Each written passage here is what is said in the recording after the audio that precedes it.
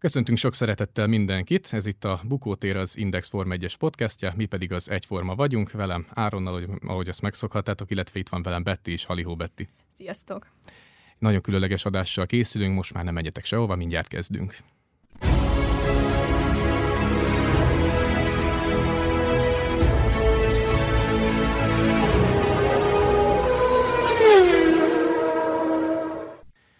Az idei év utolsó adásával jelentkezünk, amelyet egy olyan vendéggel készítünk, akinek a hangja mára alaptartozéka lett a magyar Forma 1-es közvetítéseknek.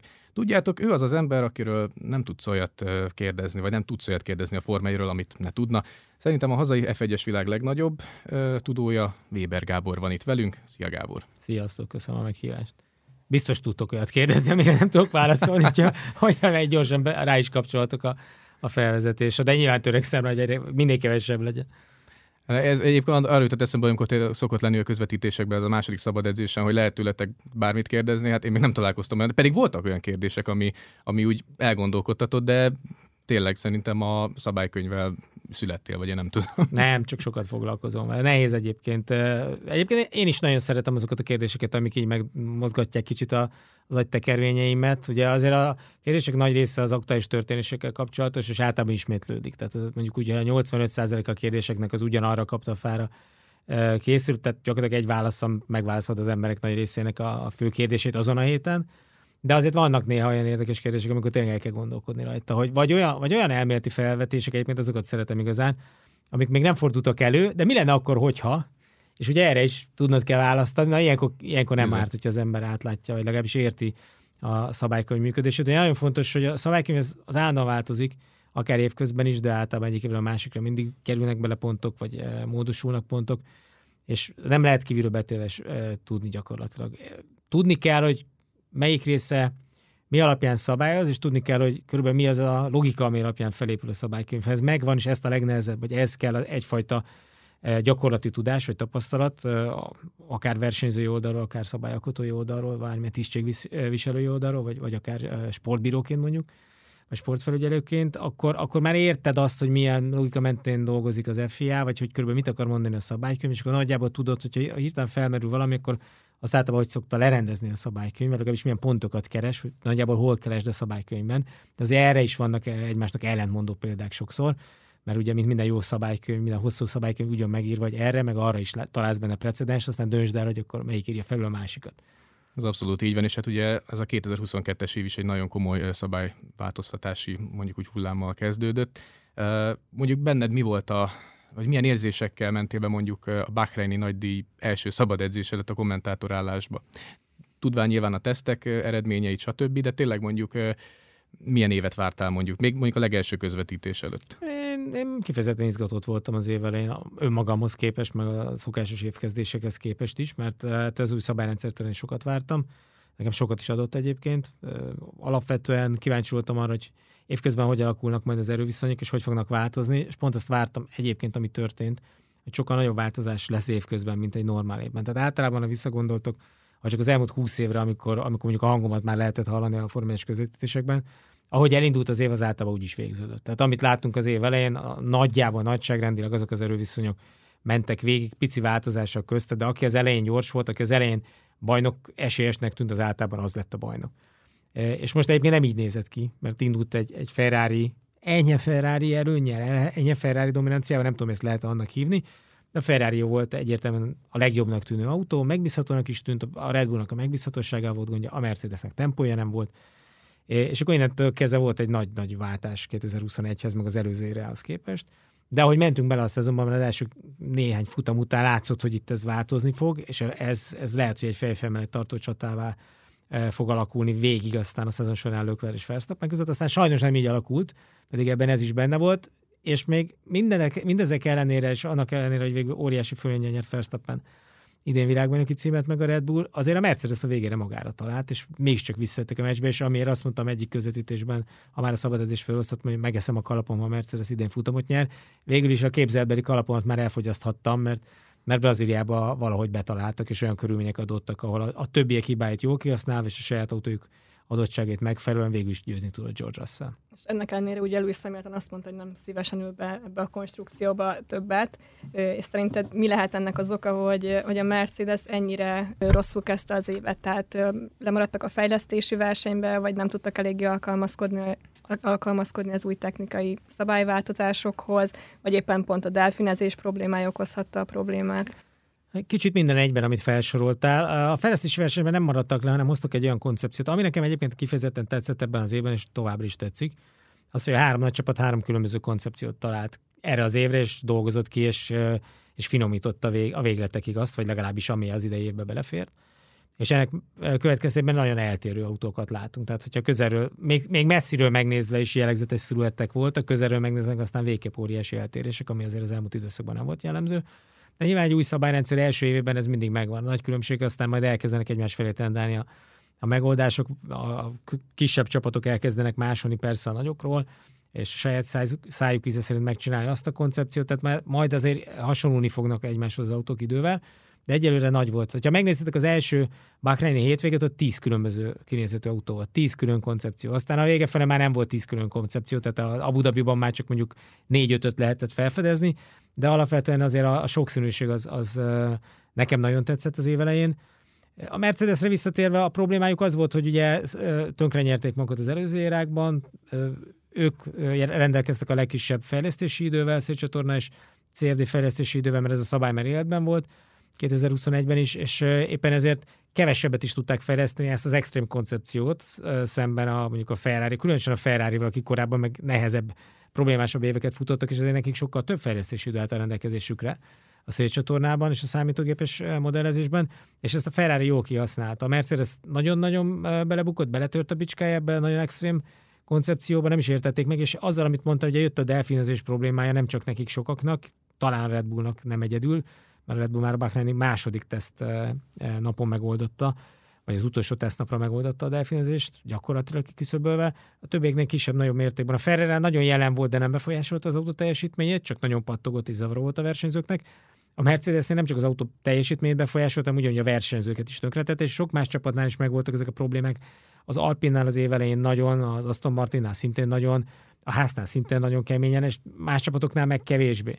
De hogy azért mentünk bele az évbe, az egyértelmű volt, hogy mérnökök ezt a problémát az előbb-utóbb kiküszöbölik, és jöttek rá ráadásul szabálymódosítások, ami miatt meg aztán végképp elsimult. Hogyha megnéztek egy évelei futamot, meg az évvégén 3-4-ből valamennyit, nem is hiszték el, hogy ugyanazok az autók mennek a pályán, tehát fél éven belül szinte eltűnt minden, és jövőre ráadásul ugye jön meg ez a 15 mm-es padlószélemelés, meg a torkolat, diffúzor torkolat 15 mm-es emelése, amivel aztán szinte teljesen el is tűnik. Úgyhogy ez a probléma ilyen szempontból valahol megoldódik, a Mercedesnek ráment az éve, de önmagában az a koncepció egyébként nagyon érdekes, továbbra is kérdés, hogy működésre tudják-e bírni. Ők bíznak benne, állítólag az autó kívülről, külső ránézésre nem nagyon fog változni, de az autó alatt szabad szemmel nem látható részeken, pont a Venturi csatornákon, a diffúzor kialakításon viszont nagyon sokat fognak módosítani, hogy eltüntessék a pattogást, és hogy még hatékonyabban működjön az autó. És egyébként így a házon belüli csatáról így mit gondolsz? Ugye George Russell 35 ponttal megverte Lewis Hamiltont, illetve a futam győzelem is Russell zsebébe landolt, és ebbe az évben ugye Hamilton nem is győzött sehol.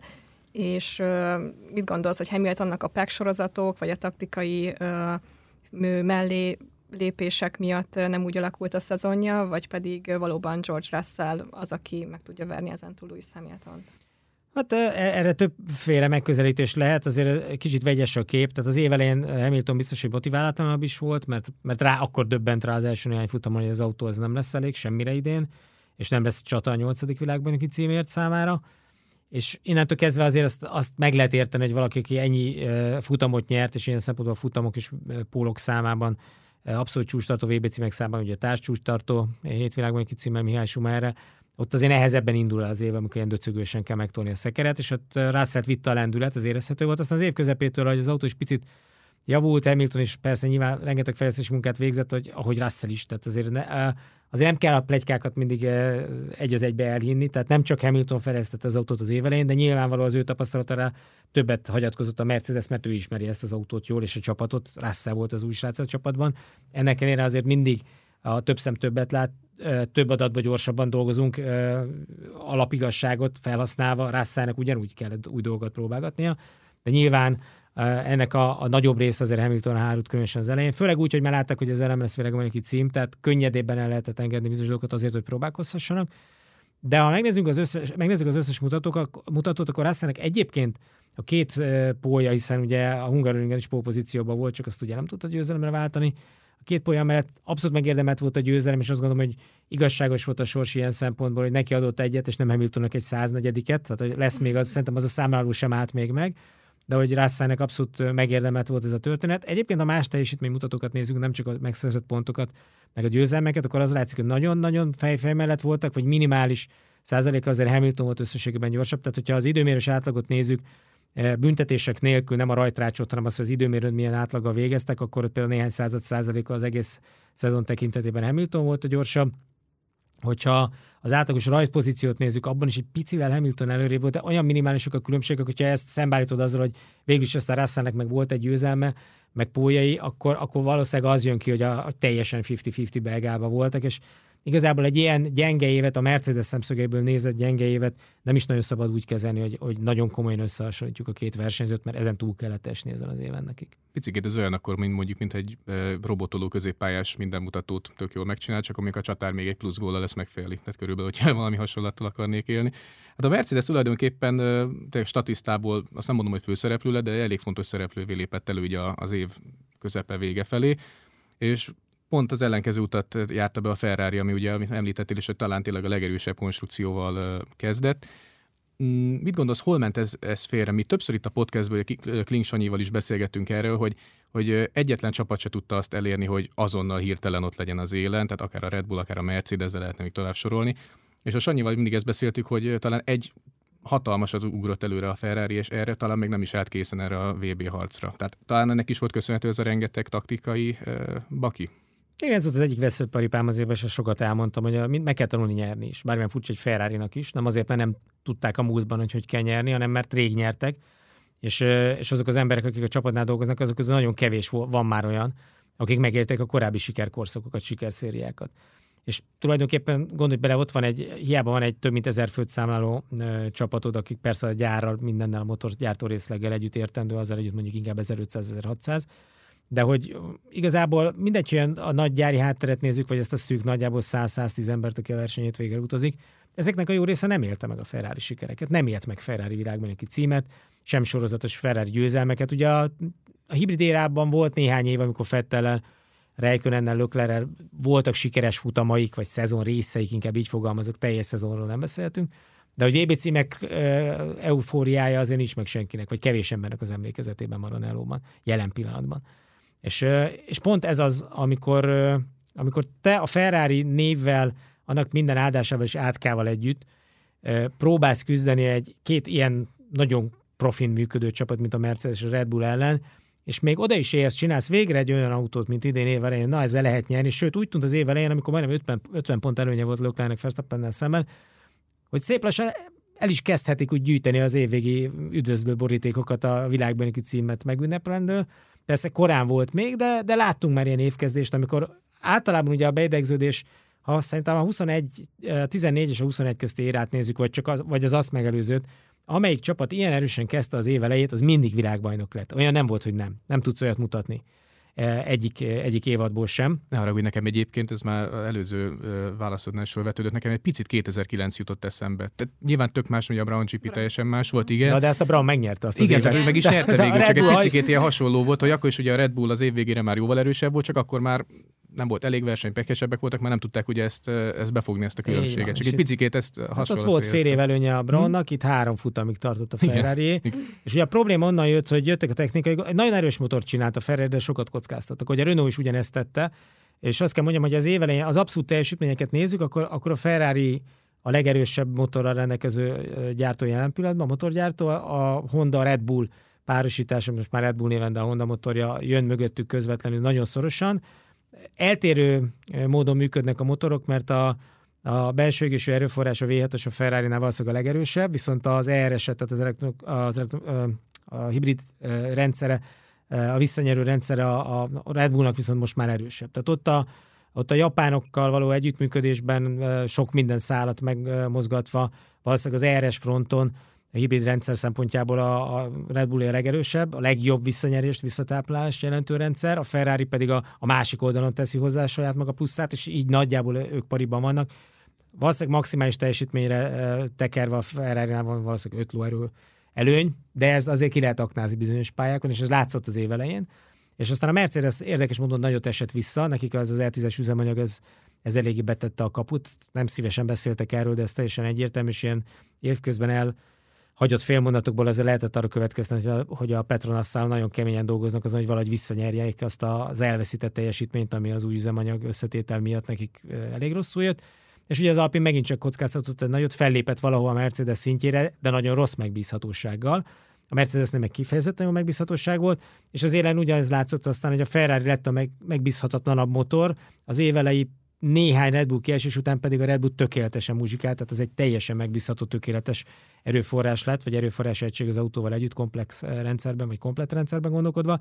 A Ferrari-nál pedig gondot jelentett az, hogy ugye elsősorban az égéstér kialakítása túl agresszív, nagy lépés, amit csináltak 21-re, 22-re, az egy csomó olyan problémát hozott magával, főleg például a gyújtógyertyák környéken, ami még az év végén is problémát jelentett, és csak az utolsó 2-3 futamra tudták aztán, hát most szerintük megoldani, majd meglátjuk 2023, hogy ez így van, vagy így lesz-e. Ugyanakkor jöttek a stratégiai problémák, ami a nyeretlenségnek a problémája, tehát ez tipikusan nem tudják, hogy kell nyerni, mert régóta tapasztalták, és nyomás alá kerülve azok a folyamatok, azok a procedúrák, lás stratégia, lás kerékcserék, lás a csapat kommunikációja a versenyzőkkel és a mérnökökkel, azok ilyen döcögőssé váltak. Nem voltak olyan fluentek, nem voltak olyan folyékonyak, simulékonyak, hogy a Red Bullnál, vagy a Mercedes, de főleg a Red Bullnál, ahogy működnek a dolgok. Ezen rengeteg pont elment, rengeteg nagyon rossz helyzetbe hozták magukat sokszor emiatt, és ott van még a évközbeni módosítások a delfinezés miatt, ami megint csak a Ferrari-nak tett nagyon rosszat, mert nekik jól működött az autójuk, annak ellenére, hogy pattogott is, de a pattogást ugye megtiltotta az FIA, megpróbálta a lehető inkább kordában tartani, és emiatt nekik emelni kellett a hasmagasságon, ami teljesítményt vette el tőlük, tehát csökkent a kanyartempójuk is, csökkent az előnyük, ami korábban megvolt, vagy azok a részek, amikben előnybe tudtak kerülni a Red Bull-al szemben is, és aztán Spa-val, amikor jött az új technikai direktíva, aztán végképp pontot tettek az egész ügynek a végére, na ott a Ferrari igazán nagyot veszített. Tehát, hogyha megnézzünk egy éves elemzést, hogy a Ferrari átlag teljesítménye százalékos szempontból akár egy körre, akár egy teljes versenytávra vetítve milyen volt Spa-ig és Spa után, akkor teljesen egyértelműen látszik a törés. Tehát az nem egy véletlen, hogy onnantól ez a Ferrari még egyet zuhant, ahhoz képest, hogy hol kéne lennie. Illetve meg ugye nagyon sok károgó ugye ezt megírta, hogy végre hoztak egy jó stratégiai döntést, hogy ugye Binotto már ugye nem lesz a csapat élén. Erre azt hiszem, hogy te is írtál az oldaladon, a Facebook oldaladon, nem feltétlenül fest jó jövőképet se az olaszoknak, már a következő évre nézve. Igen, ez egy elkésett döntés volt. Tehát ez a döntés már meg kellett volna hozni évközben, azt gondolom, kiválasztani az utódját, és az utódnak már ott lenne az utolsó futamokon, vagy legalábbis biztos, hogy a karácsonyi partin már tökéletesen át kellene lássa a csapat működését, hiszen hogy várjuk el, hogy valaki megérkezik egy Ferrari méretű, léptékű és nyomással rendelkező, külső nyomással rendelkező rendszerbe, megértse a csapat működését, a működési problémáit, amiket változtatna, a saját vezetői stílusához és a saját elképzelésére faragja azt, fölépítse azt a rendszert, amiben működik, hiszen az is elképzelhetetlen számomra, bárkit hoznak oda, hogy ez a jelenleg működő rendszerben egy az egyben működőképes legyen. Jön valaki teljesen másfajta vezetői szokásokkal, elmélettel, elképzelésekkel, habitussal, az nem fogja tudni ugye ezt a rendszert működtetni. Neki azon változtatni kell, embereket kell máshol mozgatnia, más embereket kell odahoznia. Ha csak belegondoltok, hogy milyen az, hogy ez milyen nyomással jár, és napi szinten milyen jelentőségi döntéseket kell meghozni, akkor milyen emberekkel szeretnék kommunikálni, akikben bízol. Most odamész egy rendszerben, rendszer tetejére, de az alattad levőkben bízol, most ismered meg őket. Próbálsz odahozni majd olyan embereket, akikben bízol, akik helyetted is, amikor éppen mással foglalkozol, mert mással kell foglalkozni, viszik az egyéb ügyeket, akár technikai, akár sportszakmai szempontból, akár nézzétek meg a problémát a költségsapkával és annak a működésével. Szóval nagyon sokrétű problémát vett föl, meg kérdést vett föl egy csapatvezető kérdése ma már, egy nagyon érdekes karmesteri szerep. És ugye Mattia Binotto távozásával is, amiért nem igazán értettem ezt a késői távozást. Persze ez Binotto döntése volt, de előbb-utóbb a csapat is valószínűleg megvált volna tőle, csak még ki szerették volna jelölni az utódját. Binotto meg szerintem úgy jött fel, hogy én nem várom meg ezt ezt az operett jelenetet, akkor inkább én mondom azt, hogy szervusztok, mert úgyis valószínűleg vannak kérői más csapatoktól, mint hogy ez nyilvánvalóan is vált azóta. Szóval, hogy Binottóval nem csak a csapatvezetői szerep ürült ki, vagy lett üres, hanem a technikai igazgatói szerep, ami egy óriási probléma, mert innentől ez a Ferrarinál úgy hullott le két fej, hogy igazából az egy ember testén volt, tehát a kétfejű sárkány, a két legfontosabb posztot betöltő ember egy személyben tűnt el a Ferrari vezetéséről, éréről, és egyelőre nincs utód, és bárki is lesz az utód, Frederick Vasseur, vagy a GT ágvezetője a Ferrarinál, vagy valaki más kívülről érkezve, biztos, hogy nagyon nehéz dolga lesz az év elejére összeszedni ezt a csapatot, és megpróbálni pontosan azokat a pozitív dolgokat megtartani, amivel az autó és ez a csapat idén sikeresnek tűnt, és sikereket hozott egyébként, főleg az év elején, és megtalálni azt, hogy onnantól kezdve, hogy Mattia Binotto azt mondta a nyári szünet elején, nem látom azt be, hogy miért ne nyerhetné meg a Ferrari a hátrávő összes futamot, végül aztán ebből nem jött össze semmi. Úgyhogy ha innen nézzük, akkor bárki is kerül abba a pozícióban, nagyon-nagyon nehéz szerepbe kényszerül, és ez egy törés lesz a Ferrari-nak 2023 első felére szinte biztosan. És ugye Mattia Binottónak még a Schumacher érában is nagy kulcsfontosságú szerepe volt, úgyhogy ő most végleg távozik a Ferrari kötelékéből, vagy valamilyen pozíciója megmarad? Végleg, a hírek szerint végleg távozik, tehát minden pozíciójára lemondott, illetve egy konkrétan egy Ferrari-tól való távozás jelentett be. Búcsút is mondott egyébként hivatalosan is a Gárdának több mint 2 évtized után. Valóban egy nagyon fontos technikai szakember volt, akinek számomra is a kinevezése érthető volt a Maurizio Arriva-Benével való.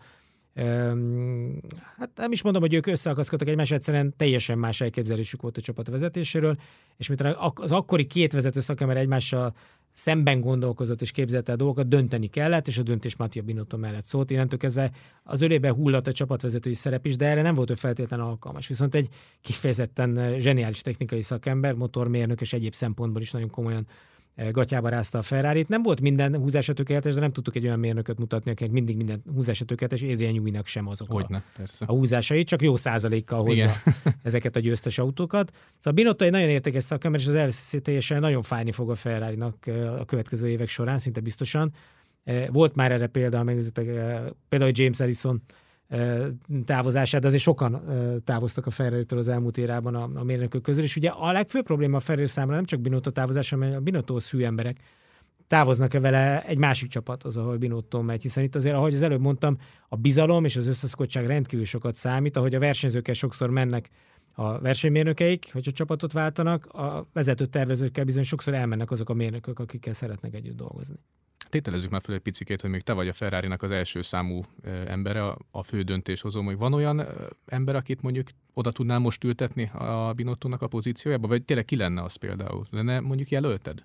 Én Frederick Vasseurt nagyon jó jelöltnek tartom, ugye az Alfa Romeo főnöke jelen pillanatban, vagy az Sauber főnöke, korábban az Art Grand Prix-nak a feje volt, nagyon jobban van Charles Leclerc-rel, és egy nagyon pragmatikus, tényleg ilyen no-nonsense típusú ember, tehát hogy nem is nagyon beszél, egyébként nagyon jó, csípem a morát, tehát ő nem az a karótnyált csapatvezető, akivel nem tudsz egy olyan interjút megcsinálni, hogy ne szúrós szemmel nézzen át végig, hanem ő tényleg akár mosolyog is, úgy van, vagy elereszt egy viccet, vagy poénkodik, de azt látod jól, hogy a poén sosincs előbbre, mint hogy a munka végre legyen hajtva, meg a profi része meg legyen csinálva a dolgoknak a csapatnál, és szerintem például, amit az Alfa Romeo-nál végez, vagy az Saubernél végez, az egy jó példa arra, hogy kell azért egy csapatot jól működtetni, még akkor is, hogy kevés pénz van rá. Innen nézve szerintem Frederick Vasseur tud rendszert működtetni. Ugye nagyon fontos, hogy itt, ahogy egy stratégiának, egy vezető stratégiának, ahogy egy óriási, bármilyen vállalatcsoportot vezető vezérigazgatónak sem feltétlen napi szinten, a napi kérdésekben kell tudni meghozni a döntéseket, hanem tudni kell egy olyan csapatot összerakni, aki viszont ezeket a döntéseket meghozza. Neki át kell látni az egész képet. És ebben Frederick Vasseurnak óriási évtizedes tapasztalata van, és szerintem őt a nyomás sem zavarná, ráadásul ez a francia főnök egy olasz csapatnál ez már egyszer működött a Mihály Schumacher érában Zsantottal. Valószínűleg őt kevésbé zavarná, hogy mit írnak az olasz lapok, vagy mit kérdeznek tőle, mert hogy ő teljesen profi ilyen szempontból. Tényleg nem is nagyon feltétlenül szereti a szereplést. Tehát az a szereplési vágy, ami azért nagyon megvolt, mondjuk Maurizio Arriva-Benében és jó néhány olasz csapatvezetőben, az pedig egyáltalán nincs meg Frederick Vasseurben. Tehát ilyen szempontból nem is egy tipikus Ferrari csapatvezető lenne, ugyanakkor számára is szerintem azért nagy kérdés, hogy milyen helyzetbe találja a Ferrari. Tehát hova lép most be, és milyen problémákat kell megoldani. Mert ha megint úgy kéne valakinek jönni, már pedig ez nagyon benne van a pakliban, hogy oké, de akkor kérek egy év türelmet, mert itt biztos nem fogunk tudni jövőre semmit csinálni, akkor az megint egy felívelőben levő 2022 után, amikor még az év elején megcsillant a világbajnoki címek reménye is, akkor ez egy nagy csalódás lenne az egész olasz sport és autósport társadalomnak, a tifózinak, a teljesen elvakult Ferrari hívőknek világszerte, hogy akkor megint egy évet temetnünk kell, mert 23 ebben nem lesz semmi, csak azt kell megérteni, hogy lehet, hogy ezt nem szabad így kimondani, vagy attól, hogy kimondjuk, vagy nem mondjuk, a helyzet még változatlan. A helyzet az ez lesz. Hogy valaki ezt meg tudja oldani, meg tudja elovagolni, és úgy, hogy még 23-ban sikeresen a Ferrari, de erre azért nagy pénzt szerintem senki nem tenne. A kérdés az, hogy ha építkezni szeretne a Ferrari, és egy nyugodt körülmények között biztosan felkészülni a 26-os szabályváltozásra, és ezt az érát meglovagolni, amennyire lehet egész egyre erősebben, mondjuk 22-re építve 23-at megpróbálni valahogy túlélni, ha nem is világbajnoki címmel, de győzelmekkel, és életben tartani reményt arra, hogyha 24-re összeszedik magukat az új csapatvezetések, amik 24-től lehessen VB címeket menni. Szerintem ez egy normális, jó felfogható, realista világkép a Ferrari számára, de tudjuk, hogy a Ferrari nem így működik. Meg az olasz emberek nem. És ez a nagy kérdés a fejemben, hogy vajon ebből mi sül ki. Hát sajnos igen. Hát majd meglátjuk tényleg, hogy a Maranellóban hogy alakul az élet. Az biztos, hogy a osztrákoknál, a Red Bullnál sokkal derűsebb mondjuk úgy a kilátás. Direkt a vége felé hagytuk őket már a beszélgetésnek ezen a szakaszán, nem azért, mert nem kedvéjük, vagy nincs miről beszélni a Red Bull esetében, csak tényleg elképesztően letarolták ezt az idei évet, még tényleg nem így indult. Hogyan értékeled tényleg Verstappennek mondjuk a teljesítményét? Illetve lehet unblock az egész csapatét is, tehát borzasztóan egyben vannak. De Verstappen teljesítményben nehéz kivetni valót találni, tökéletesen összerakta magát, és úgy versenyez, ahogy egyébként minden nagy bajnok versenyez, amikor minden klappol mögötte. Viszi a hátán a csapatot, lehetetlen helyzetből, vagy lehetetlen szituációkból is győzni tud, 10 kívül nem egy győzelme volt idén. Gyakorlatilag bárhonnan bármit végrehajt, és szinte hibátlanul, vagy gyakorlatilag hibátlanul. Tehát ennél formában nagyon lehet versenyezni. Bárkinek megnézzük a sikerszériáit, Hamiltonnál, Vettelnél, Alonsónál, Mihály Schumachernél mehetnénk vissza egészen az 50-es évekig. Ez tipikusan az, amikor az ember a csúcson jár minden szempontból, és a vizen is tud járni, és Verstappennek ez most megvan. Azért ez a lendület meddig tart, az attól függ, hogy a Red Bull meddig lesz ilyen erős. Simán lehet, hogy 26-ig kitart a következő nagy szabályváltozásig, és akkor még 3 nagyon jó éve hátra van a Red Bull-al. Ezzel az autóval most nagyon betált Adrian Newey. Ráadásul ugye a számukra a legkedvezőbb szempontból, amit mi március-áprilisban nem láttuk, ez egy nagyon gyors autó lett, csak elképesztően túlsúlyos volt az év elején. Igen. És ahogy egyébként a fogyókúra elkezdett működni, automatikusan jött a teljesítmény. Ugye a többieknek is erre Matteo Binotto is utalt még a távozása bejelentés előtt néhány nappal, hogy összességében azért gratulál a Red Bullnak, mert a legjobb autót mégiscsak ők csinálták, ugyanis még nekik csak arra kellett figyelni már, mint a Red Bullnak, hogy valahogy elveszítsenek 15-20 kilót évközben, és az autó automatikusan egyre gyorsabb lesz, addig számukra, a Ferrari számára, akik szinte a súlyhatáron kezdték az évet, vagy minimális súlyt kellett csökkenteniük, folyamatosan aerodinamikai változásokkal és az autó változtatásával kellett teljesítményt kicsikarni, míg a Red Bullnál a teljesítmény ott volt, csak gúzsba volt kötve a plusz kilók miatt. Szóval ez mindig egy nagy előny, hogyha a kilók lepakolásával automatikusan gyorsulni tudsz. Ez jövőre már nem lesz meg. Ezen valószínűleg 2023-ban azért a csapatok nagy része, vagy mindegyik már a súlyhatáron 798 kilón kezdheti az évet. A nagy kérdés az, hogy a Red Bullnak mennyi tartaléka van még ezzel az autóval, mert egyelőre úgy tűnt, hogy az autó tényleg minden fronton tökéletes. Még egy körre vetítve is ott a Ferrari-nak pici előnye talán volt, de ha azt megnézzük az év végére, hogy fogyott a Red Bull tömege, úgy már azért egy körön is szinte pariban voltak a Ferrarival. Versenytávon mindenképp ez volt a legjobb autó. Gumihasználatban a Mercedesnek voltak versenyek, amikor talán jobbnak tűntek, de abban is a Red Bull ugyanott volt, miközben nem szenvedtek azzal a nagyon szűk működési tartománnyal, ami miatt a Mercedesnek nagyon ritkán volt esélye.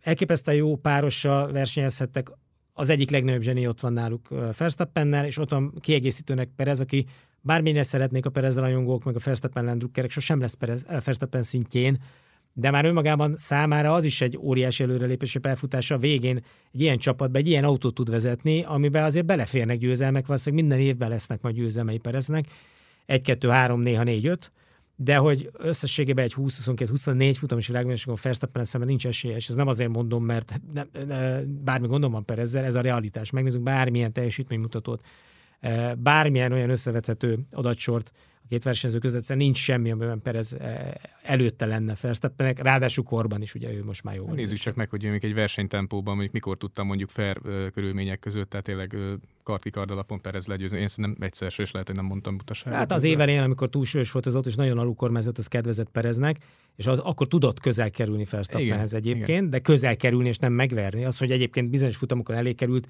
az már sok minden máson is múlt. De hogy például alapvetően sokan felhozzák a szingapúri futamgyőzelmet, tehát az soha nem lett volna Perez futamgyőzelme, hogyha nem rontja el az üzemanyag mennyiséget az időmérőn a Red Bull Verstappennek, ami miatt a 8. helyre került, majd egy olyan csatározásba, amiből végül húzta a rövidebbet, pedig próbált átjönni a mezőnyön. Tehát, hogyha nincs ez a stratégiai baki a csapattól, vagy ez az üzemanyag elszámolás, akkor Verstappen pólban van Szingapurban, és elmenetel az élen, soha nem is látják, és akkor Perez jön a 2. helyen. De ezeket be kell húzni, azt gyorsan hozzáteszem Perez védelmében, vagy viszont ezeket a szituációkat szépen magáévá tett. Tehát ugyanúgy, ahogy Monakóra is le tudott csapni, meg volt az első pólja Szaúd-Arábiában, tehát Perez is épül és fejlődik, és valószínűleg ő látja a legjobban, a legélesebben a telemetria adatokat, és minden mást pontosan ismerve csapaton belül, hogy mennyire van Verstappentől. Egyébként ezt mi is egész jól be tudjuk lőni ezen adatok ismeretében, de olyan 3,5 nagyjából a lemaradás a versenytempóban, és hát pályától függően ennél néha több, ennél kevesebb időmérős körülmények között, de alapvetően már azt mondom, hogy aki Verstappenhez ennél közelebb kerül, annak már nagy zseninek kell lenni, kevés versenyző van a mezőnyben, vannak, akikre nagyon kíváncsi lennék Verstappen mellett, Norrisra, Leclercre. Nyilván egy Hamilton Verstappen az egy álomfelállás, nem lehet, sosem fog összejönni. De hogy azért persze nyilván lennének olyan párosítások, ahol azért sokkal jobban megizzasztanák Verstappen, de hát ezek szerencsénkre egyébként megvannak másik csapatnál, most már csak annak kell drukkolni, hogy a többi csapat is jól összerakja az autóját. Maradjunk még kicsit szerintem a Red Bullnál. Ugye, mint tudjuk, 2021-ben ugye a Red Bull túllépte a költségvetési limitet, és ugye emiatt pénzbüntetést kapott, illetve 10%-kal kevesebb szélcsatornás időt. Szerinted a pénzbüntetés, nyilván ez egy hatalmas költségvetésű csapat, nem hiszem, hogy problémát fog okozni a Red Bullnak, viszont az a 10% az mit jelenthet a jövő évi konstrukciót tekintve? A 10% azért fájdalmas, itt azért különböző találgatások láttak napvilágot, hogy ez mennyit jelent, ezt majd csak jövőre fogjuk megmondani. Ugye eleve a Red Bull lett volna a legkevesebb fejlesztési idő, miután a világbajnoknak jár a legkevesebb, hogy ezt picit egalizálják ezzel a mezőnyt, és abból vettek el még számukra 10%-ot. Tehát egész nagy az eltérés most, hogyha megnézzük például a Mercedes-t, aki a 3. helyen végzett. A Mercedes az jóval több időt tölthet, vagy költhet majd fejlesztésre, mind a szélcsatornában, mind a számítógépes áramlástani programokkal.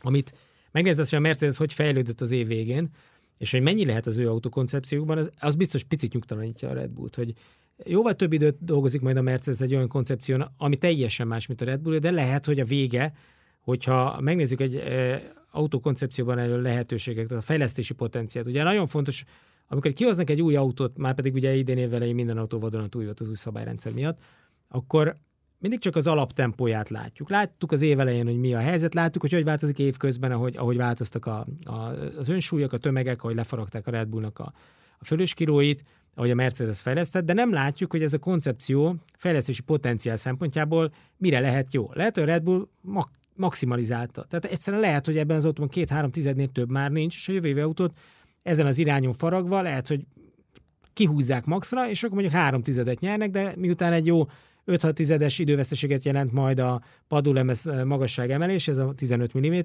alapvetően lehet, hogy a Red Bull jövő évi autója még akkor is, hogyha teljesen ki lesz feszítve az egész, összességében lassabb lesz, mint az idei.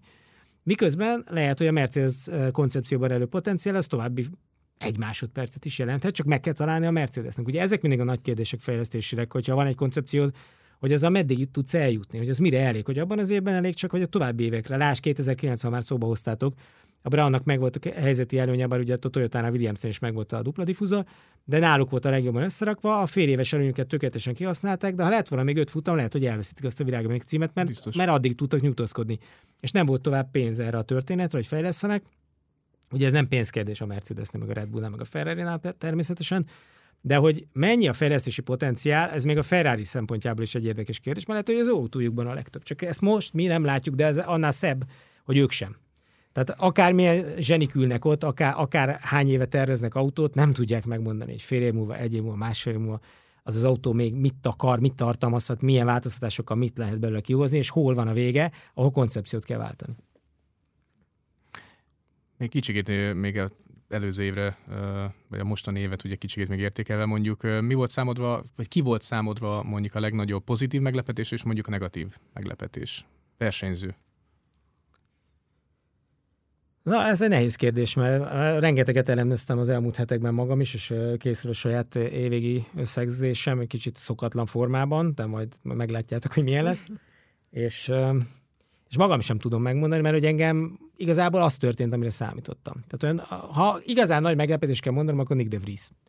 De hát az egyetlen futam, és utána ott a rajtrácson 2023-ban. Tehát ami úgy igazán meglepett, hogy valaki így Monzában, a Williams-szal, ami persze pont Monzában az a pálya feküdt nekik, de azért tehát beugrani egy időmérő előtt, a harmadik szabadedzésen menni néhány kört, voltam ilyen helyzetben magam is, nem Forma 1-es pályafutás során, de a saját pályafutásom során. Tudom, milyen piszok nehéz egy ismeretlen autóba beleülni, és egyből a mélyvízre dobva teljesíteni, és utána úgy végigmenni egy futamot, hogy pontokat is szerzel, és nem hibázol, megcsinálsz mindent tökéletesen, semmit, tökéletesen kezeled a kormány kapcsolókat, és az időmérőjét azért rontotta el, mert nem tudta, hogy melyik programpont hol van, és elrontotta a fékörű egyensúly eloszlást.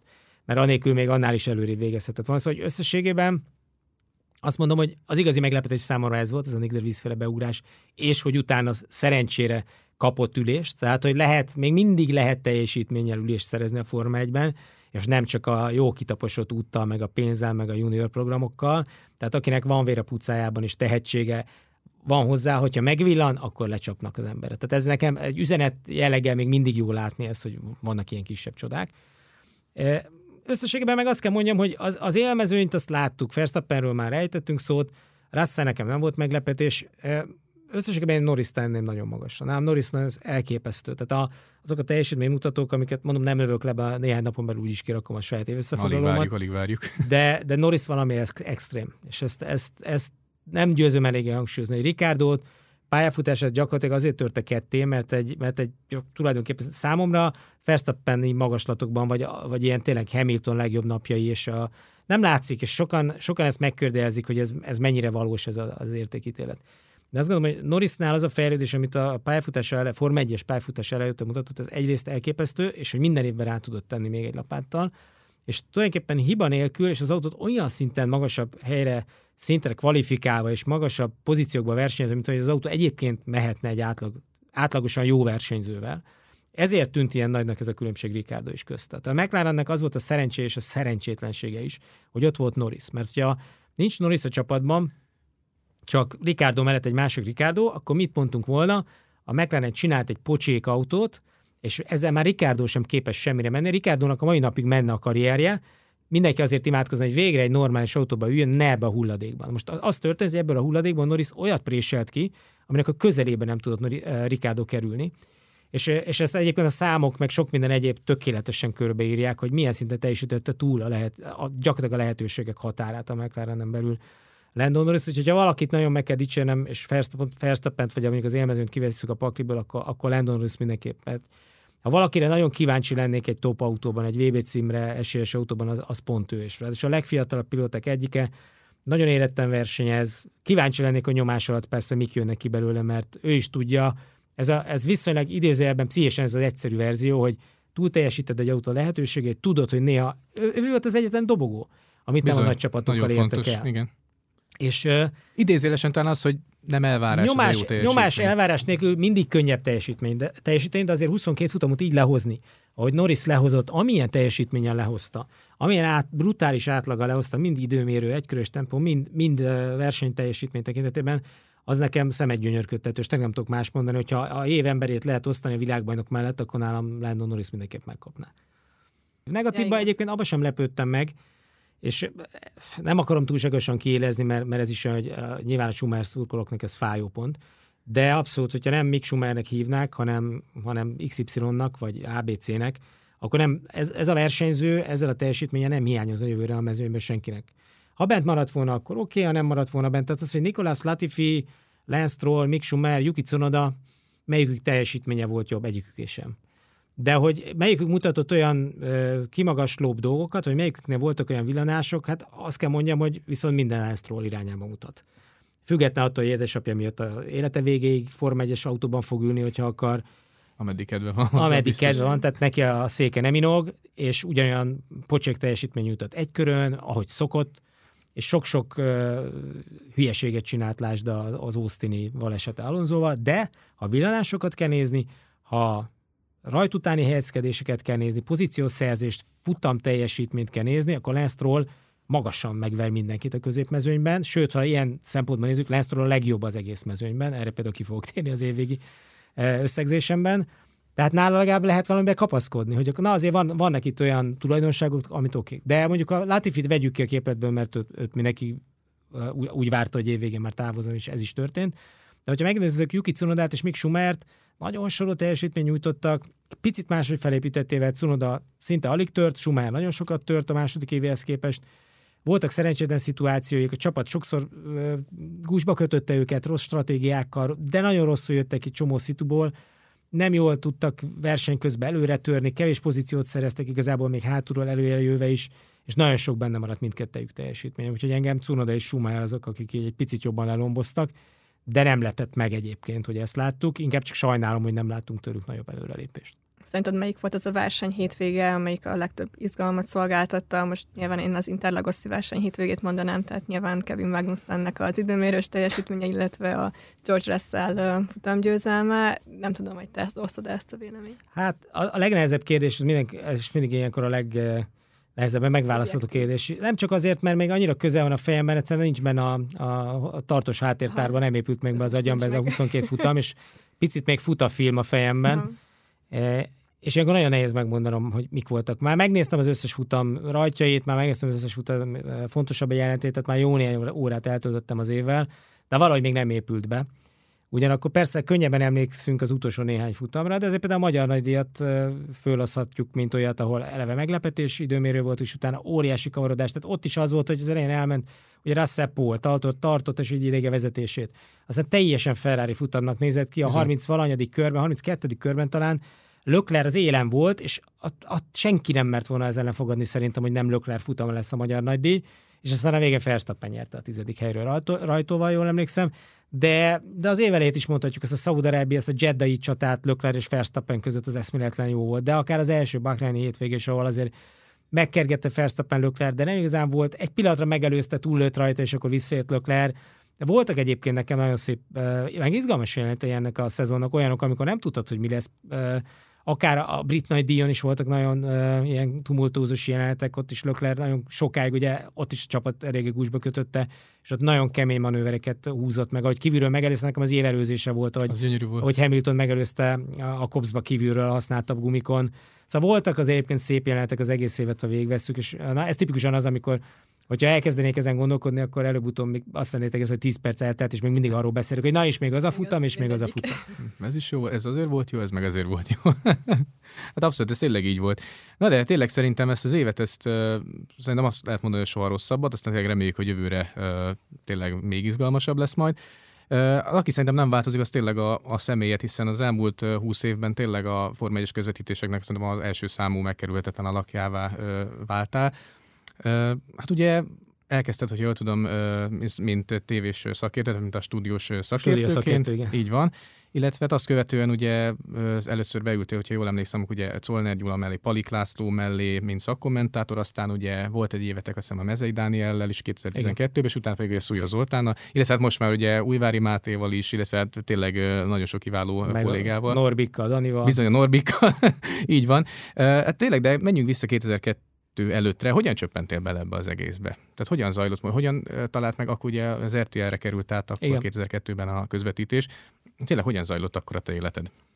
Hát akkor már 8 éve autós újságírtam aktívan, nagyon sok autós tesztre járva, autós lapoknak írva, automotornak mai napig egyébként még így bedolgozgatok, ilyen nagyon-nagyon freelancer szituációban, de van még, hogy írok oda. Akkor nagyon sokat foglalkoztam ezzel. 90-es évek első felében, 93-tól dolgoztam. A Telesporton kezdtem még szerkesztő gyakornokként még a tanulmányi éveim alatt, és aztán azt ott hagytam egy pár év után, mert úgy éreztem, hogy ott nincs akkor a 90-es évek nem volt akkor a nyitottság így általában technikai sportokra. Habár akkor ugye pont a Palik Laci meg a Dávid Sándor Lapaj közvetítettek, ültem mellettük, akkor például egy-két futamon így skriptelgettem néhány dolgot, nekik néztem, hogy közvetítenek 91 és Brazil Senna győzelem például ott mellettük meg volt az első hazai győzelme Sennának Interlagosban. De alapvetően azt éreztem, hogy egyébként úgyis ők csinálják hosszú távon, itt még mellettük biztos nem lesz helyes egyébként a többi. Tehát amit ma látsz autósport kínálatban, akár az M4-en, akár bármilyen más csatornán, akkor nagyon messze voltunk még ettől. És ebben ez úgy döntöttem, hogy más dolgokkal fog foglalkozni. A sport mindig érdekelt, az autózás mindig érdekelt, de elkezdtem sok más dologgal foglalkozni, rendezvényszervezéssel, amit már lassan 30 évet csinálok. Mai napig is például a snooker gálát most már 5 éve szervezzük, és nyilván a sportot, meg ezeket a dolgokat mindig keverni próbáltam, úgyhogy nekem például ilyen szempontból ezek mindig szívügyeim voltak, meg szerelmeim, hogyha kedvenc dolgaimat ötvözhetem. De ebben mindig a Forma 1 is beletartozott, és az autózás önmagában, meg az autók szeretete. De a motorokat is szeretem, de az inkább 4-kerekes vagyok, vagy 4-kerekű. Nem tudom, hogy hány keréke van, több vagy kevesebb a fejemben emiatt, de hogy alapvetően inkább a 4 kerék, ami izgatott mindig. Egész pici gyerekkorom óta egyébként vonzott az autósport, tehát ilyen 3-4-5-6 évesen már Forma 1 abszolút, meg még a Niki Lauda korszakban, pedig az tényleg a 70-es évek közepe.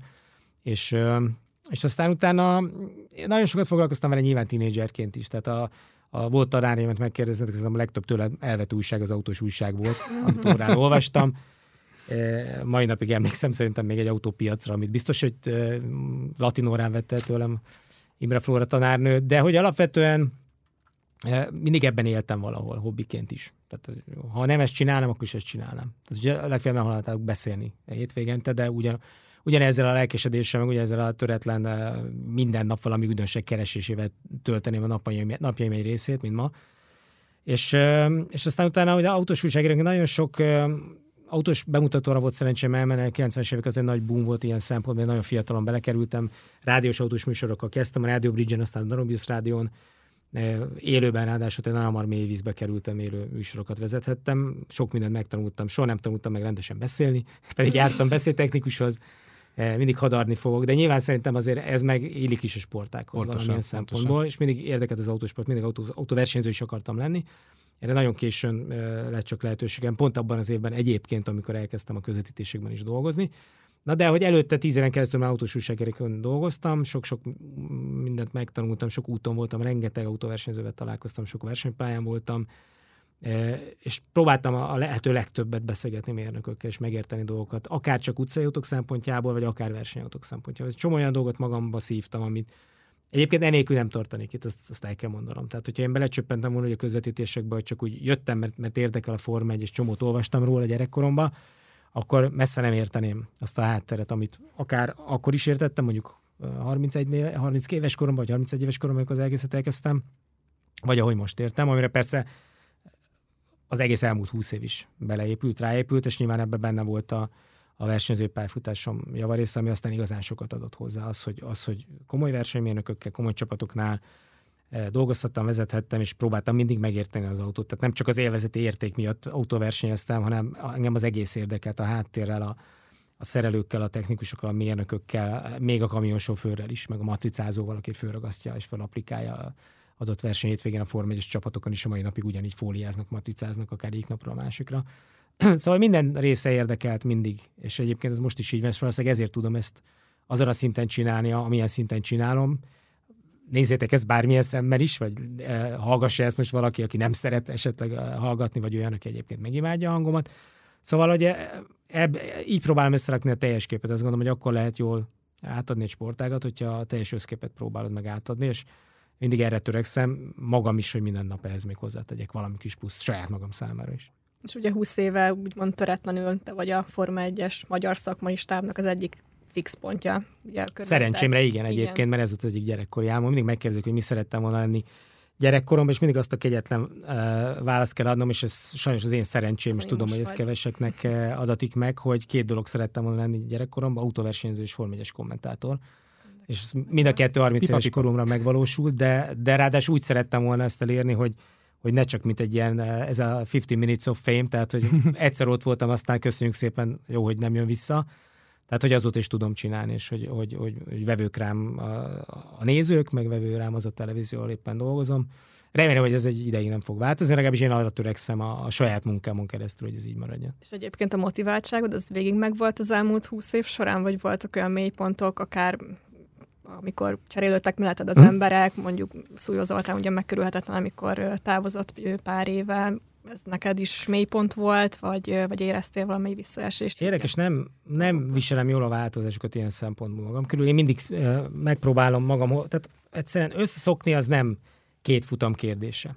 Ahogy most itt beszéltünk a Ferrari csapatvezetésről, ugyanehhez a helyzet kommentátor páros felállásban. Ugye ezért jó néhány kommentálás során jó néhány kommentátor társam volt, mert én Palik Lacival kezdtem. Életem első kommentálással Lacival volt, első és utolsó, már hogy amit Lacival csináltunk, mert az kvázi egy próba volt, és azt mondta a Laci, hogy akkor csináljuk meg az elsőt ketten, ez a 2003-as Maláj nagydíj a kislányom születésének a másnapja. Tehát a lányom Vanda 11 néhány órával azelőtt született meg, ahol mielőtt beültem közvetíteni életem első futamát. És Laci azt mondta, legyen ez az első együtt, mert a Czolnár Gyuszival kezdenétek, hogy akkor Gyuszi is nemrég kezdte még az egészet, akkor vezető kommentátorként, és mondta, hogy akkor inkább csináljuk meg együtt. Ugye az első Lacival volt, onnantól kezdve a Gyuszival nagyon-nagyon sok futam, és aztán utána, amikor átjött ugye a Magyar tévére 2012-ben a Kamezét Danival kezdtem, az egy nagy váltás volt abban a szempontból, hogy akkor nagyon összeszoktam a Gyuszival. Gyuszival ráadásul gimnáziumi osztálytársak is voltunk, ezt kevesen tudják, tehát mi eleve jól ismertük egymást, ugye együtt is versenyeztünk, tehát eleve volt egy elég hosszú történetünk, vagy történelmünk egymással, és ehhez képest nekem nagy váltás volt Danival. Danit is megszoktam, és egyébként szerettem is vele közvetíteni, de az egy évig tartott, és utána jött Zoli, akivel szintén már ismertük egymásról az RTL-es évek során, és utána nagyon összerázottunk, összecsiszolódtunk a közvetítésekben az M4-en.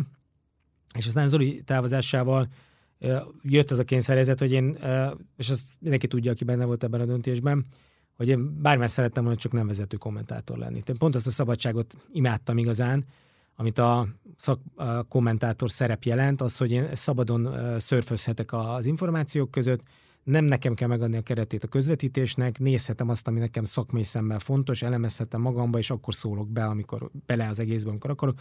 Zoli viszi a szót.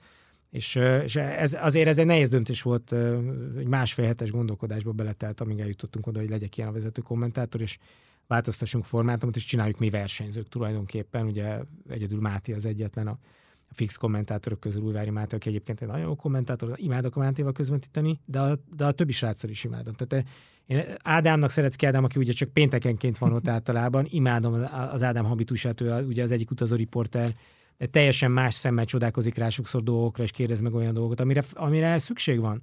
Mert ott kell legyen az utcaember a hangja is melletted, nem azért, mert Ádám nem érti a Forma 1-et, csak egyszer más szemmel nézi, máshonnan jött, sosem ült versenyautóban, és egész más szemszögből világít meg számomra olyan kérdéseket, problémákat, aminek bennem fel sem merül, és ez tök jó.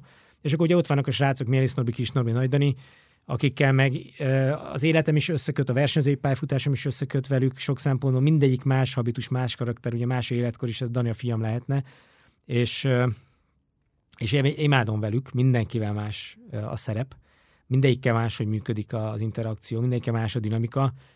Én most már elkezdtem megtanulni, hogy melyikkel mi működik, melyikkel milyen szituban mit tudok megoldani, mire kell figyelnem, hogy kell teret adnom, vagy picit noszogatnom a Kis Norbit, hogy kell a Mérész Norbinál inkább még két fél mondatot hallgatnom, hogy kijöjjön belőle a lényeg, amit ki akar mondani, mert a Norbi Mérész túlságosan jól neveltsége nem engedi azt, hogy ő a szavamba vágjon sokszor, bár már megtanulta, és elegezrikáljuk egymást, tehát mi magánéletben nagyon jó barátok is vagyunk, tehát ez megint csak segít. De Kis Norbival is nagyon sok minden összeköt, az egyik legnagyobb ellenfelem volt a versenypályán annak idején, nagyon sok közös dolgunk volt, időn a meccsekre, amin közösen előfutóztunk, tehát azt sem mondhatom, hogy Kis Norbival nem vagyok nagyon jóba az életben, és mondom, a Dani meg kifejezetten nekem ezt a friss szelet hozza magával, ami nyilván a 20-as éveinek a közepén teljesen máshogy látja a világot, a versenyzést, magát, az autósportot máshogy kezeli a közösségi médiát, bár ebben én sem vagyok lemaradva, de hogy nekem jól jön ez a majdnem 30 évkor különbség kettőnk között, amit egyébként az autósport szeretete miatt teljesen egykorúnak élem. Ha hiszitek, ha nem, én nem érzem magamban, hogy én vagyok itt a korelnök, vagy bármi bent a csapatunkban, bár pedig egyébként én, ha visszaszámolok, szerintem igen, minden szempontból. De egyrészt nem is éreztettem velük soha, meg nem is érzem úgy. Tehát én ott vagyok egy autóversenyzőnek négyünk közül, és bármit meg tudok bármikor beszélni velük, és a Dani azt mondja, hogy nem ért valamiben együtt, vagy máshogy látja, akkor ugyanúgy teret adok neki, vagy el tudom fogadni a véleményét, maximum vitatkozom vele, és ez ugyanúgy megvan Norbikkal is, de ugyanúgy megvan Mátéval is. Mátéval nyilván a legkönnyebb dolgom Mátéval van, mert ő egy profi kommentátor. Ugye még most kint van, amíg a Brazília-Korea meccset közvetíti, ebből kiderült, hogy ezt melyik nap vesszük fel ezt a beszélgetést, és utána hazajön Katarból. De hogy Mátémmel gyakorlatilag bármit megengedhetek magamnak. Tehát ha akarom, akkor hátradőlök, kikapcsolom a mikrofon, és közvetíti egyedül. Mondjuk nyilván ezt Norbi kevésbé szereti, egyik Norbi sem, mert ez egy másik őket izrikálni egyébként, hogy kikapcsolod? Nem, de persze van, hogy szívjuk egymás félét oda-vissza ilyen dolgokkal, de hogy ez egy jól összeszokott gárda szerintem, furcsa volt elsőre ez a koncepció, hogy akkor ne legyen kvázi profi kommentátor, vagy én legyek a lead is. Ugye egy nagyon meghasonlult szerepben vagyok, mert úgy vagyok vezető kommentátor, hogy egyben szakkommentátor is vagyok. Tehát mind a két szerepet el tudom játszani egyszerre, és bármelyikükkel vagyok, nekem azt a szerepet kell eljátszani, amiben teret adok nekik is. Tehát a Máté mellett picit vissza kell lényegülnöm szakkommentátornak, hagynom kell kommentátornak lenni őt. Az Ádám mellett nyilván egyértelmű a szerep, ő alám is mer kérdezni, tehát ez így nem probléma, meg vele csak szabad edzéseket csinálunk. A fiúkkal meg hagynom kell nekik sokszor a szakmai részt, vagy legalábbis nekem fel kell vetni egy problémát, vagy megpróbálni vitát generálni. Ugye sokan felvetik, olyan fórumon látom, hogy én mindig vitatkozom a Mihály Norbival például, vagy nagyon sokszor ellentmondok neki. Ez sokszor szándékos. Azért van, hogy ne legyen mindig az, hogy mi mindig mindenben egyetértünk, hogy ott okoskodunk, persze, és mindig bólogatunk egymásra, és nagyon veregetjük egymás fát. Nagyon sokszor van, hogy szándékosan élezem nem a konfrontációt, csak a szembenállást, hogy kijöjjön egyfajta, mert ha te otthon ülsz és nézed, és nem ezt gondolod, hanem a másik oldalról nézned a dolgot, akkor érezd, hogy ott is van, képviselnek valamit, de megmagyaráz. Az egyik megvédi az ő álláspontját, és valaki a végén, hát vagy elfogadom, vagy meggyőzzük a másikat, csak akkor otthon is könnyebben vezetem a nézőt, meg a hallgatót arra, hogy valószínűleg ez a jobbik megoldás, vagy ez lehetett mögött, de legalább felvetetted a kérdést, hogy mi van akkor, ha ez ezért történt. Így aztán van, amikor teljesen éles vita van köztünk. Szerintem ezt egyébként a hanglejtésből hallani, amikor tényleg vitatkozunk egymással, és egyébként nem csak kvázi az adás. Most, hogy ezt így felhoztad, tényleg van az, hogy hallgatja az ember, és most tényleg. De tételezzük föl mondjuk, hogy még ilyen volt is az előző szezonban, és még Verstappen és Hamilton hirtelen vált a kamera, széttört autókkal ott vannak a kavicságyban. Mondjuk bármelyik sráccal ülhetsz most a kommentátorgrupban, ki szólal meg először? Ez abszolút, aki éppen előbb a mikrofon előtt van, vagy pedig tényleg, vagy van esetleg valamilyen íratlan szabály erre? Hát elméletileg van egy íratlan szabály, ugye én vagyok a vezető kommentátor, de amikor én mondtam, a szakkommentátor sem tudtam betartani, mert zsigerből, hogyha valami történt, akkor azonnal az Oli szabába vágtam, a Dani szabába vágtam, a Gyuszi szabába vágtam, tehát hogy nagyon nehéz levetkőznöd azt a belső habitust, amivel dolgozol. És általában azért én egész magas lángon égek, a kis Norbi is ilyen, Mihály Norbi visszafogottabb, Dani szintén olyan, ha akció van, akkor benne azért dolgozik a versenyzői vér, és hát Mátét meg nem tudja letagadni a kommentátori vérét. Tehát azt kell mondani, hogyha sorba veszem, hogyha valami olyan hirtelen akció van, ami egy ilyen csendes folyású verseny, hogy fölkapnád a fejed meg a hangod, akkor valószínűleg Mátéval egyszerre kiálltunk Kánonban. Mihály Norbi biztos, hogy megvárja, amíg én kiabálok. Kis Norbi előttem kiabál, tehát már Kis Norbi az előtt kiabál, mielőtt én megszólalnék, mert hogy én, ha mondatban vagyok, akkor neki van ideje már kiabálni. Nagy Danival megint csak kánon lenne szerintem. Tehát ugye benne is dolgozik ez a kommentátori vér is. Nehéz. Ezeket a szituációkat egyébként úgy kell ilyenkor kezelni, ugye nem lehet egymásra szemben menni élőadásban, nem is tanácsos, nincs is értelme. De az első kiáltás után azért próbálom átvenni én legalább az első néhány mondatot, hogy azért kit látunk, mi történt, mi a helyzet, de utána dobom rögtön vissza a labdát, mint egy forró gesztenyét, hogy akkor a másik is, mert semmit nem szeretek jobban, mint amikor zsigerből és első reakcióból vagy ott. Tehát, hogy azt meg kell adni azt a helyet és a teret, hogy a másik is kibeszél magából, amikor ott eszébe, mert szerintem az a legjobb nézői szempontból, mert érzed, hogy éli a kommentátor és a futamot. Ha én ezt az 1 percet végigdumálom, majd másfél perc után adom a szót, addigra már benne is lezajlott az akció, és már nem úgy fogja elmondani, ahogy az elején elmondta volna. Csak addig 10 másodpercig legalább én megmondom, hogy mi történt, vagy elmondom, hogy mit látunk, és akkor utána kiabálhatta a mellettem levő is, de persze ezek ilyen nüanszok, meg finomságok, de nyilván ezek a 20 év, vagy nem is a 20 év, inkább a sokkal több évvel összegyűjtött tapasztalat, de televíziósként vagy kommentátorként mindenképpen a 20 év tapasztalatai. Próbálok ebben is mindig fejlődni, tehát ha aki azt gondolja, hogy csak bemegyünk, leülünk, és aztán közvetítünk, jön, ahogy jön, ez nem igaz. Tehát mindig sokat dolgozunk azon, hogy milyen a viszony, hogy csiszolódunk össze a Szúlyó Zolival, nagyon sokat beszélgettünk erről minden szezon közben, adott szezonok elején, hogy na, akkor figyelj, hogy megyünk neki ennek, akkor mi volt tavaly, az eddigi tapasztalatok, mit próbáljunk meg picit még csiszolni rajta, pont azért, hogy az összhang meg legyen, hogy mindig átad a másiknak a szót, és ne elvett tőle. Abszolút. De tök jó, ezek annyira jók. Majd nem jövő éves rigulázzuk majd tényleg, hogy amiket itt mondtál, hogy kivel milyen a reakció, de ez mindenképpen. Én szoktam neked mindig írni, amikor a Gábornak van valami megszólalás, hogy na, mondom, ez tök jó volt ez is. Ja, igen, abszolút. Mondjuk a Mihály Norbinak, vagy bármi, és akkor röhögünk egyet a közös csoportba. Egyébként ez is nehéz, és azt gondolom, hogy ez is egyfajta műfaj teremtés, nem akarok én nagyképű szavakat használni, de azzal, hogy mindent közvetítünk, az összes szabad edzést és a hétvége minden részét felvezető magazinnal, hétfői levezető magazinnal, meg amit akartok, nagyon nehéz mindent ugyanúgy. Tehát, és nem is lehet, és nem is akarok mindent ugyanúgy közvetíteni. A futam az szent, és a futam a fő. Utána jön az időmérő, ami szinte ugyanúgy, de az a legegyszerűbb, hiszen ott mindig robbanás közeli a helyzet, ott mindig óriási a feszültség, jönnek a kiesések, az újabb idők. Azt végig tudod darálni, mert ott a dramaturgia saját magát építi, azt nem tudod igazán elbénázni. A futam nehezebb, főleg egy ilyen igazán unalmas futam, ahol nem történik semmi, vagy egy olyan futam, ahol óriási kuszaság van, ahol a versenyirányítás sincs a helyzet magaslatán. Így is láttunk ilyen futamot. Igen. Akár a japán futamra elég gondolni, hogy a pontozás, meg a befutó utáni helyzetkezelés, meg az egész, közben nem jön semmi információ, mikor indul a verseny, ezek nehéz szituációk. Igen, mi is leizzadtuk az agyunkat a cikk kapcsán, hogy most akkor világbajnok, nem világbajnok, nem világbajnok. Szóval ezek nehéz helyzetek, és akkor innentől kezdve jönnek a szabad edzések, és mindenkinek más koreográfiája van. Ugye a harmadik szabad edzés a legunalmasabb ilyen szempontból, mert szombaton van az időmérő előtt, az egy ilyen lötyögés, rákészülés, de ott nagyon sok minden nem történik, az előző nap eseményét meg tudjuk beszélni. A pénteki második az egy interaktív, ott jönnek ugye a nézőknek a kérdései, felvetései, arra tudunk reagálni, az eleve meghatározza a menetrendet, de az elején még azért beszélünk, hogy mi történt összességében a héten. És ugye az első szabad edzés meg a hét felvezetéséről szól, mi történt a két futam között, az azt megelőző futam után, azóta mi tematizálta a Forma 1 világát, azokat kicsit felvezetjük, és akkor azzal együtt nézzük az első szabad edzést. De ezeket nem tudjuk tök komolyan csontra köridőről lebontva követni, mert nincs értelme. Hát a tesztet nézzük, gyakorlatilag csak írják a köridőket.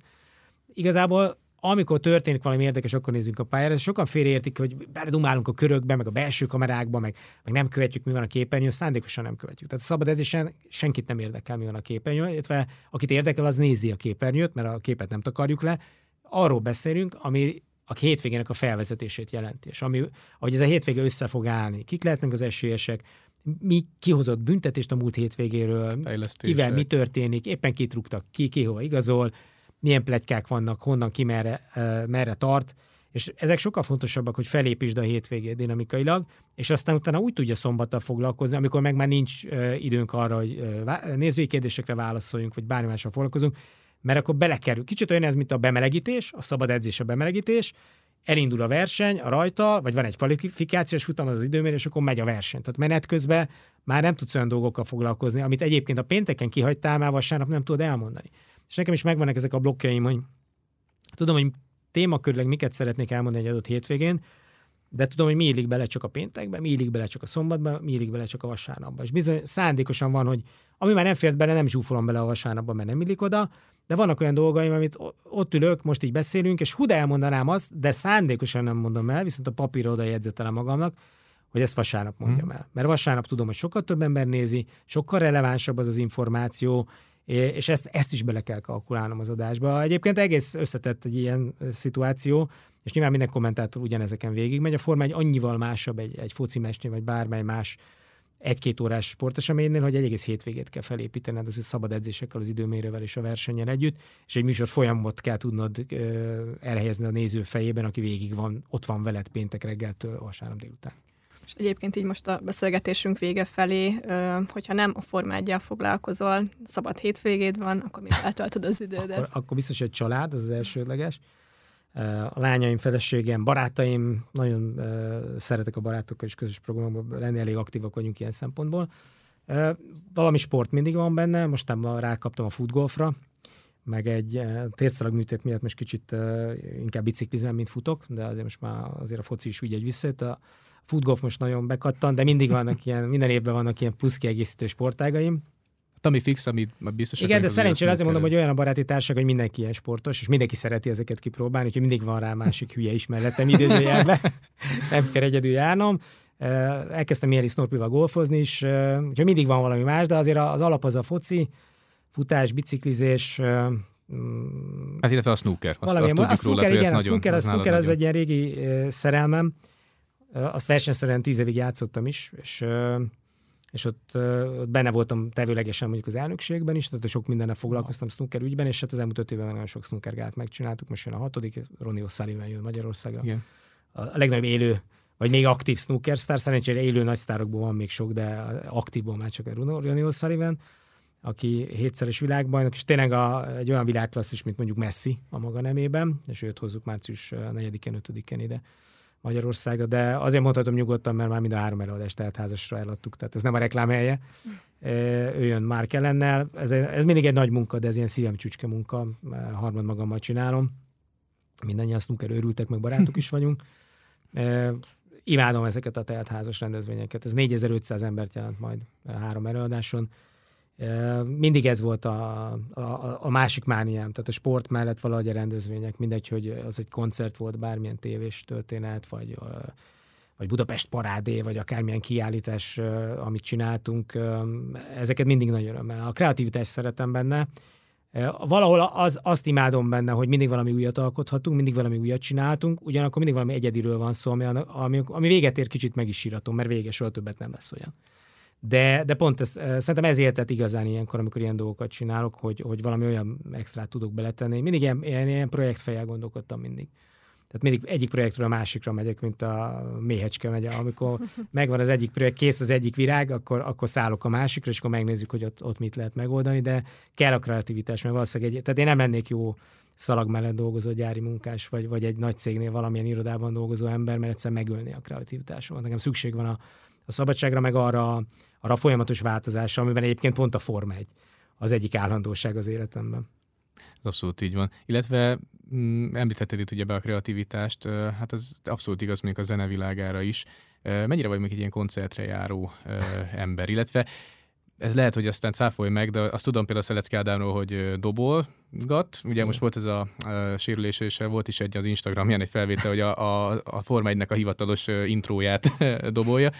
Az mennyire igaz, hogy te például kacérkodsz, azt lehet, hogy nem is csak kacérkodsz a gitározással? Igen, gitározom, nem kacérkodom, gitározok. 10 éve, 11. Akkor ez jó. Sokáig kacérkodtam, és aztán Eszter úgy döntött a feleségem, hogy akkor ne kacérkodjak. Akkor Jézuska megdobott egy Fender gitárra. És milyen Fender? Már csak azért én is nagyon Fender Squier, egy elektromos Fender Squier. Úgyhogy, és azon belül ez Affinity, vagy Modified? Szerintem egy standard, egy Sunburst standardem van. Semmi extra nincs benne, azon kívül nagyon jó szól. A hangfalaimat váltogatom, meg nyilván az egyéb kütyüket, meg néhány más gitárt is kipróbáltam már. A lányom is elkezdett gitározni, sőt azt mondom, hogy szerintem jobban gitározik már, mint én. Lassan a 10-es évei végén, de már 13-4 évesen is nagyon jól nyomta, elkezdett emiatt zongorázni is. Imádok vele együtt gitározni, nagyon ritkán nyomjuk, úgyhogy már itt volt a fejem, hogy jön a karácsonyi szünet, akkor valamit együtt megtanulunk.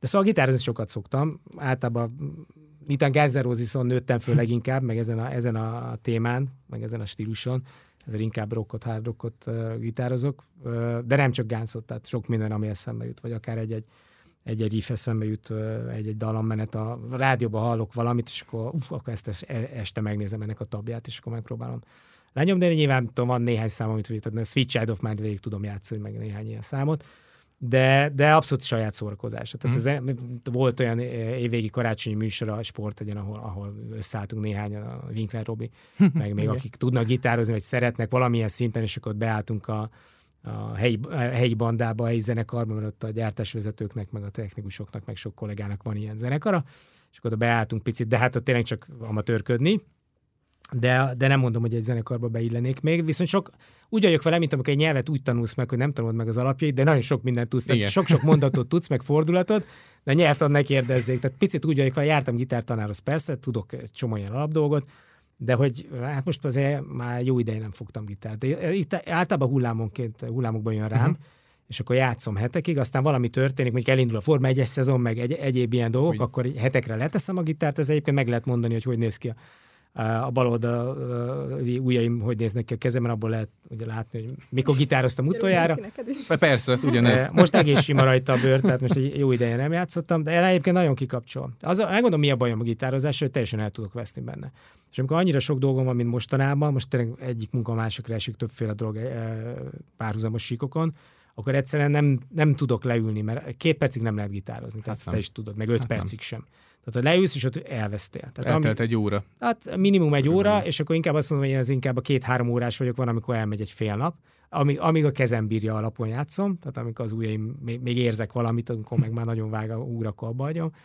De hogy egyébként így szeretek gitározni, és akkor tényleg teljesen bele tudok mélyedni, imádom, és akkor variálok a torzításokkal, meg az összes beállítással, meg akkor újra megpróbálom lejátszani, és akkor amikor meg egész jól elkapok egy szólót, akkor olyan jól érzem magam, de aztán rájövök, hogy elnyomtam rá fél napot, vagy egyet, és mi történt? Semmi, csak lejátszottam egy szólót, de semmi nincs megoldva egyébként az életemben, de egyébként pont erről szólnak szerintem ezek a dolgok. Nekem ez abszolút hobbi és kikapcsolódás. Nagyon szépen köszönjük, hogy itt voltál velünk. Köszönöm szépen a meghívást. Kedves hallgatók, tehát az elmúlt percekben Weber Gáborral, az M4 Sport Forma 1-es kommentátorával beszélgettünk. Ne felejtjétek, hogy adásainkat vissza tudjátok hallgatni Spotify-n, illetve természetesen majd az Indexnek a felületein is. Köszönjük szépen, hogy egész évben velünk voltatok. Tegyetek így majd jövőre is, akkor is találkozunk. Sziasztok!